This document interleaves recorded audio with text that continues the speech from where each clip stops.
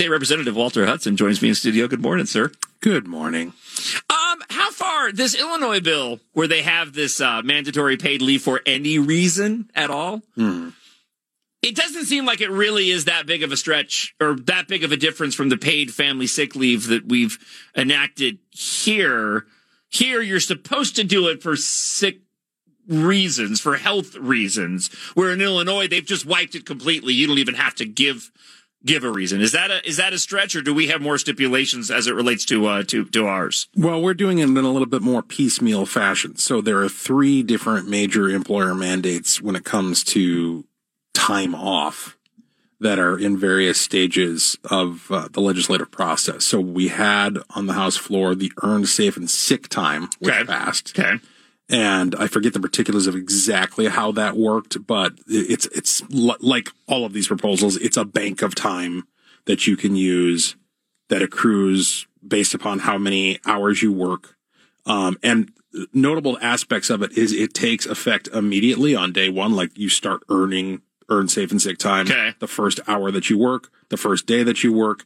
And it applies to employers no matter how small they are. So if you are a lemonade stand and you hire one person, you owe that person time off immediately upon them working a certain number of hours. So that's one proposal. Then they've got the pregnancy leave that we heard, I believe, last week. So that's a thing. And that's unpaid, but it's time off. It's still operational imposition upon the employer. And then you've got the piece de la resistance, the earned paid family medical leave that's on its way. And that's the big one. That's the one that in some cases you could be stacking, as I read it, you could be stacking up to 36 hours of paid time off because it breaks down into 3 categories. One is the medical. So you have to have a health professional sign off on your medical need. I'm sure that'll be extraordinarily difficult to find somebody who will do that. Sure. For the medical side, then there's the family, and that's the closest thing to what you're talking about here in Illinois, because they say family, but what it really means is they have the word in their affinity. So if you feel nice towards someone, then they qualify as family. They're like family. Yeah, exactly. So, you're it's like that scene in Spaceballs, your cousin's nephew's former roommate. If he's got a sprained ankle, then you can stay home for 12 weeks and prop it up with a pillow if you so desire. So that's the closest thing to the Illinois thing. And then there's an additional 12 weeks, again, as I recall, that can apply to like military contingencies. So you're in the National Guard, you got your weekend a month, 2 weeks a year type situation, which of course we all support that. But theoretically, you could have somebody who takes 12 weeks off for medical, 12 weeks off for family, and then 12 weeks off for military reasons. That's more than half the year. And then if they're female and they have a pregnancy, they throw in another potential however many weeks of time off, up to 12, as I recall. So you can just basically take the entire year off if you play your cards right. Just got to know how to work the system. What if you identify as a female and it's a perceived pregnancy? You're taking us into dangerous waters there, John. Sorry, I just took the lid off the can of worms there. My apologies there. No. Don't apologize to me. You just I have to exercise extraordinary self-restraint. I'm just saying. I saw somebody had shared the other day. Now, this was actually for legitimate purposes, but I'm waiting for it to not be. But it was a device. It's kind of like when you get an EKG and you put the sticky stuff on there and the electrodes and all that. But it was a device, and it's for women to simulate contractions. What? Right. There's a device, and you put electrodes on, little pads on your belly, and this is supposed to be for women before they get pregnant, so they can simulate contractions, so they know what the pain feels like ahead of time, so they can know what to expect. Right. But we know where this is going. We know that this will be adopted for individuals that want to. It's kind of like the electronic version of sympathy pains. So I know. I've even got you flummoxed on that one. You're even surprised to hear that. Yeah, I saw it the other day. It was I looked it up. It was legitimate. I know. It's a crazy world we live in. Yeah. So it's interesting to me when it comes to Illinois enacting the mandatory paid leave for any reason at all. And what we've done and what we're doing here in Minnesota, I mean, I don't want to give them like credit doing that thing with my fingers, but like at least the DFL seems savvy enough to kind of enact something similar to this without going all in. Where in Illinois, they're like, we don't care.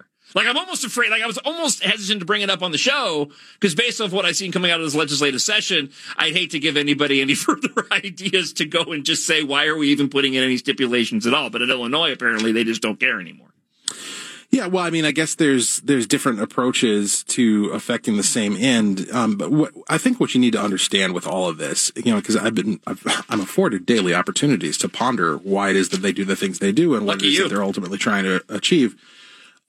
This all really does come down to, and I know it's a word that gets tossed around a lot and we've all kind of become numb to it, but it's true.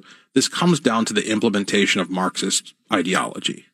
So in Marxist ideology, you're dealing with class warfare. You're dealing with the idea of there's a group of oppressors and there's a group of oppressed.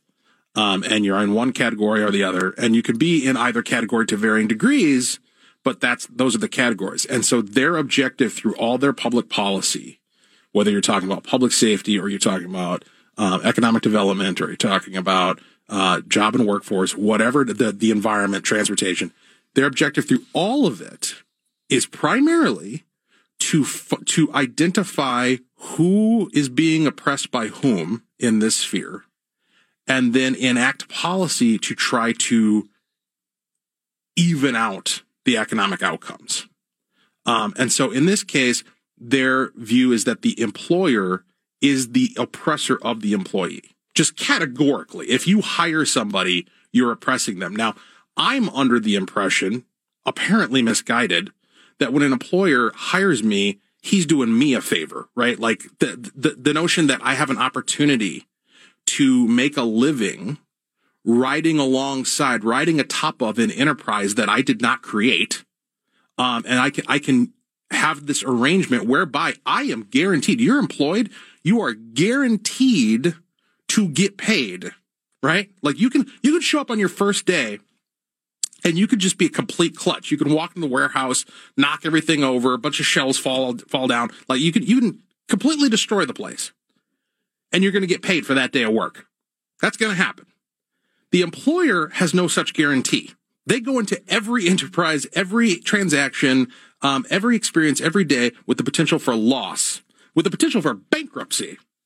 But you get to ride alongside that enterprise and be guaranteed that you're going to get paid something. And if you're worth a damn and you're able to provide value for that company, you're going to be able to maintain that relationship to mutual benefit for as long as they want you and as long as you want them. The left sees that as an oppressive relationship somehow, some way. And so all of these policies, all of these mandates are their efforts to punish employers for oppressing you and lift you up to be in a position that is comparable to, in their view, where the employer is at. And of course, there's lots that's wrong with that worldview, but from a practical perspective, the ultimate thing that's wrong with it is that the employer can decide not to be an employer anymore. And then everybody loses. We seem to land on this similar theme every week when you join us, but this is, this is the ongoing struggle of what we're dealing with the power dynamic here in the state. It seems like prior to this past election, what we've seen here in the state of Minnesota has been more of a slow crawl towards what you were just laying out. And now we've really hit the accelerator. And this is a twisted way to look at it. And I believe we've approached this before, but it continues to sort of play on my mind. It's almost looking like, sometimes you need to destroy in order to rebuild. I mean, everything that they're moving forward on, it's not sustainable. It's not sustainable. Yeah. I know it's not sustainable. Right. I think they are misguided in thinking it's sustainable, but I also think there's a level of what they're doing that's very intentional. They know it's not going to work, but they also believe that they can continue to sort of ride in and convince individuals to put them into power to fix the problems that they're actually creating in the way that they gaslight and certainly did this last election. So I guess there's a twisted way to look at this as, as a state, we will decide in fairly short order, looking on a long enough timeline, years still, what this state is going to end up becoming. And if we're going to turn things around, perhaps this is the faster way to do that, as opposed to if we had a divided government and there was an ability to slow things down. Right now, they're going all in, and we're going to know in very short order just how disastrous their policies are. And it's going to be up to those individuals that care about this state to pick up those pieces and offer better solutions than what they're going to offer. Well, and you hit the nail on the head when you talk about caring about the state, because that's what, as conservatives, we have a gut check moment before us right now. It's very apparent to me that the DFL and certainly Governor Walz are engaged in an intentional, long-term demographic political strategy to change the character of this state. So on a regular basis, speaking to a variety of proposals, whether it's in committee or on the House floor, we bring up the fact that we have net negative migration to the state of Minnesota. People are leaving, and it's not just the numbers of people that are leaving, it's the kind of people that are leaving. Job creators, income earners, the very people whose wool is to be sheared in order to provide for all these magical programs, right? And that's kind of a problem. When you look ahead at the state economic forecast and you see that the amount of state corporate sales tax, all of our income streams are projected to be relatively flat, and yet we're increasing spending hand over fist, and we're just splurging a $17.5 billion surplus, almost half of which, if not more, is one-time money that is not going to be coming in on a year-over-year basis. This is a recipe for disaster. It's also a signal to people who know where things are going to go that it might be a good idea to get up and leave. Now, we say that to the majority, and they have nothing to say in return. They don't rebuke it. They don't refute it. They don't argue it. They just remain silent. Tangential to that, last week, Governor Tim Walz signed an executive order to make this a trans refuge state, which means you can now kidnap children from other states, bring them to Minnesota for the purpose of poisoning and mutilating them in the name of gender ideology, and their parent who has legal custody of them in another state has no legal recourse to do anything about it. That is an invitation to bring crazy to Minnesota. When we were debating, and they eventually passed and Walz signed into law, the most extreme abortion policy, in the state, or in the nation, in the world, actually, puts us on par with North Korea and China. They stated as part of their intention, we want Minnesota to be a place where people come to get their abortions. And, maybe they'll spend some money while they're here and stay, right? Right. So this is a demographic strategy to drive conservatives out and invite the craziest of the crazy in. Why? Because that calcifies their majority and turns Minnesota into a permanent blue state. So what we're presented with as conservatives is the choice to either do exactly what they want us to do, which is pick up and leave, let them have it, let them have our home, or to fight for it. Right.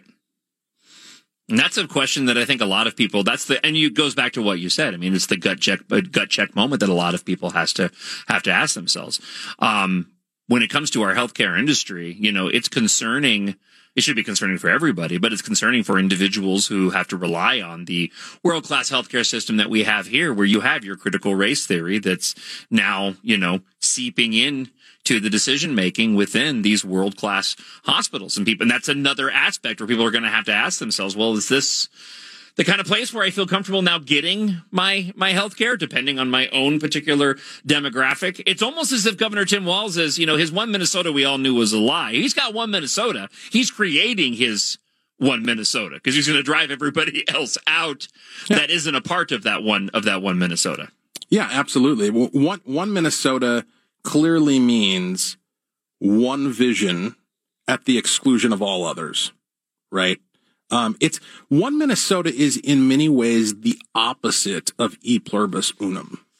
So e pluribus unum, out of many one, is not a communist statement, right? Right. What it is saying is that we can come together as folks from a wide variety, a wide spectrum of backgrounds around the common identity as Americans, as people who believe in the sovereignty of the individual, and self-ownership and the pursuit of happiness. And that is very much the opposite of what Tim Walz is doing. All right. Walter Hudson, a state representative, joins us in studio. I'm assuming you got a few more minutes. Sure. I do want to address something that is moving through and kind of get your thoughts on it. There's a piece out of Alpha News. Legislators call for a return of phonics-based reading instruction. And I know there's two sort of bills that are moving through. Curious to get your thoughts on this as we look to something to be done as it relates to our healthcare.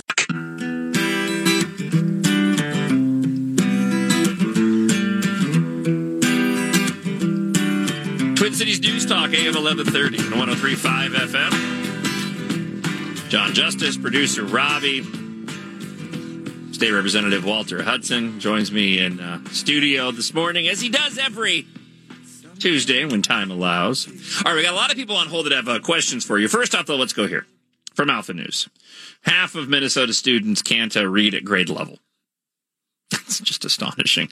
Recent press conference, legislative Republicans said it's because the education establishment bought into the whole language and balanced literacy approaches to reading. They want to see increased funding for schools, teacher training programs, and tutors to invest in the science of reading, which is explicit, systematic, cumulative instruction based off of phonemic awareness, phonics, vocabulary, fluency, comprehension. This is according to Representative Patricia Miller. Apparently, the Democrats have a bill that aims to achieve similar goals, but that would require districts to provide teachers with training that is evidence-based or based on the science of reading. There's concern that the language of their bill leaves open room for a 3-queuing system. We're kind of getting into the weeds on this, but share with me your thoughts on, there seems to be a potential for some bipartisan agreement as it relates to the literacy problem that's faced in our schools right now. What do you see being done with regard to this? Well, I would certainly hope that this is something we could find bipartisan agreement on. I mean, the idea that it's acceptable to have 50% of students, I've seen estimates higher, I've seen 60, I've seen 70, not be able to read at grade level. That's an obvious systemic failure. I mean, that is mission critical. That is check engine light, right? I mean, that's insane.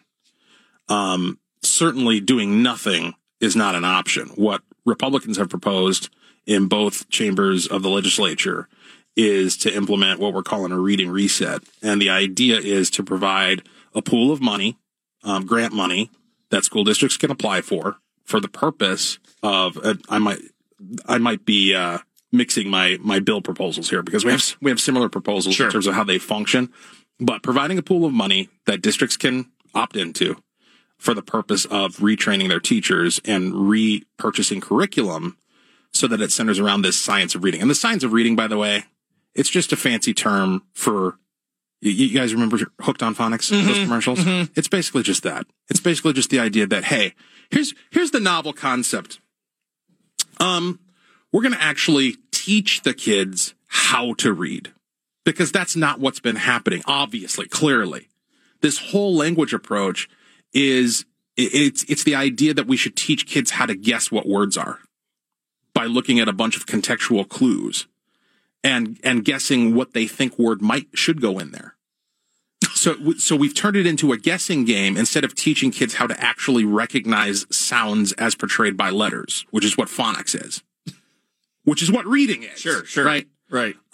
It's absolutely insane, but it has been promoted by these hucksters who've gone around and convinced the education establishment that this is what they ought to be doing. And there is an element of the kind of the critical theory and the idea of getting at disparities and being culturally sensitive and all this stuff. I don't understand fully how they connect all of those ideas together, but I understand the results. Yeah. The results are kids can't read.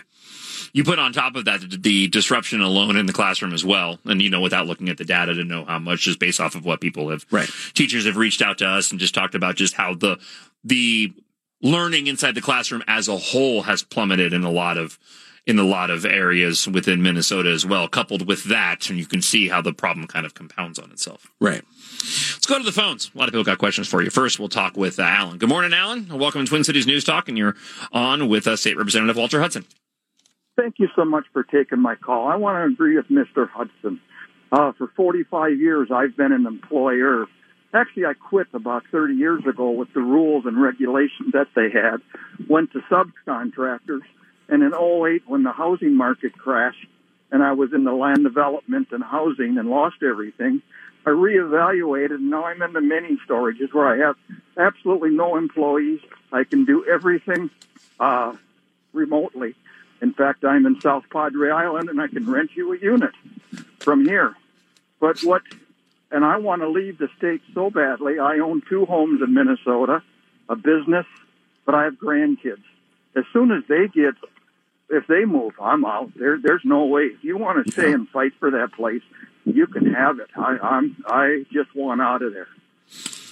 Yeah, I mean, I can't blame you. And that is the reason why a lot of people are staying, is because of family connections. Yeah. And think about that. Basically, that scenario that he just outlines is you're being held hostage, leveraging your personal connection with your family. And there's family connections. Yes, your family can leave, no doubt. Your family can leave. But you're leaving your home. You're leaving the place you grew up. You're leaving the community that birthed you. You're leaving what you know. I mean, we talk about it like it's no big deal.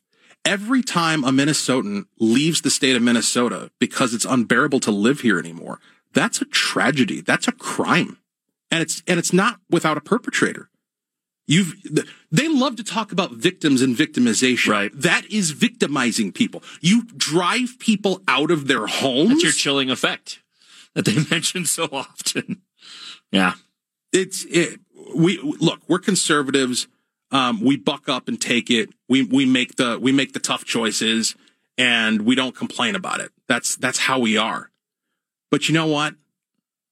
It might be, given the environment that we currently live in, maybe we should start complaining about it. Maybe we should call their victimization bet and raise it.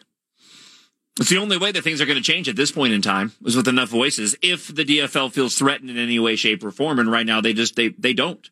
They don't, and they won't until people begin to speak up more. And I know that I echo a lot of people that reach out to the show a lot. And actually, that relates to a question before I let you go this morning I want to ask. But let's get to a few more of these phone calls. Let's talk to Luke, who I believe has a question as it relates to schools. Good morning, Luke. Welcome to Twin Cities News Talk. John Justice, and you're on with State Representative Walter Hudson. Oh, hold on.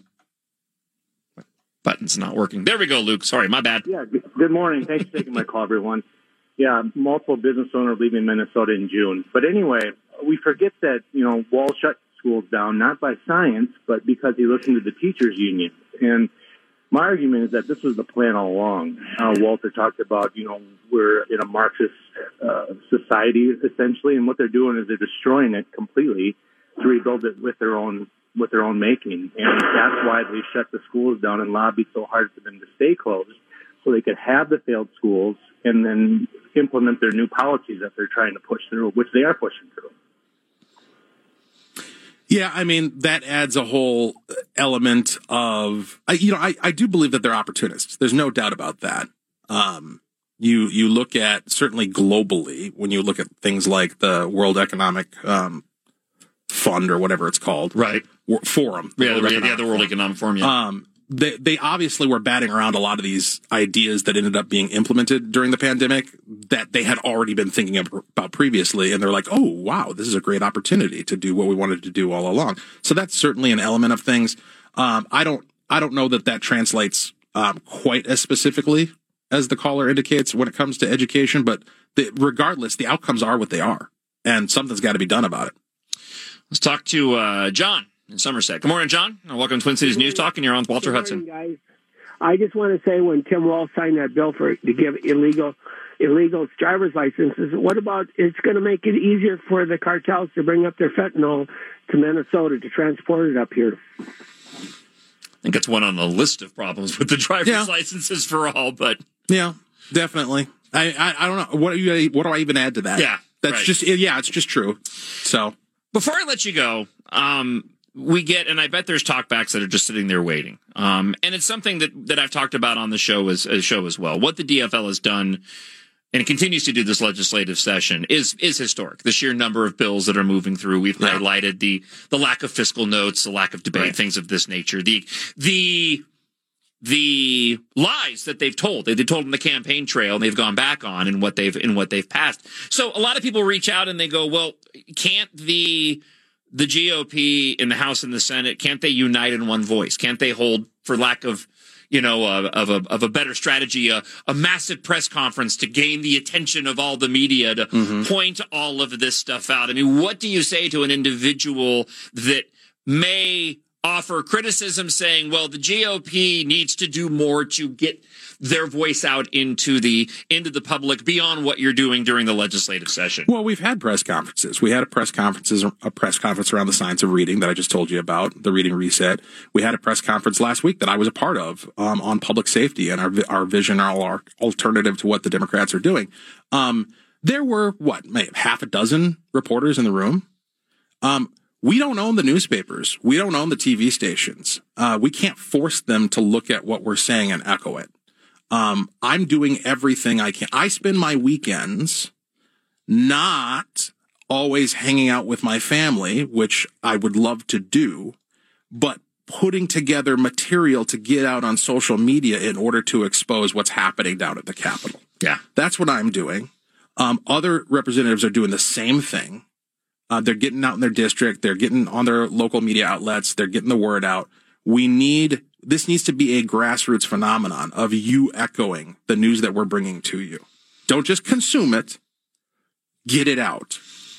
There is a freedom rally taking place. I'll give you some details on. The Center of the American Experiment is putting this together on April 4th. Just speaking of opportunities to let your voices be heard.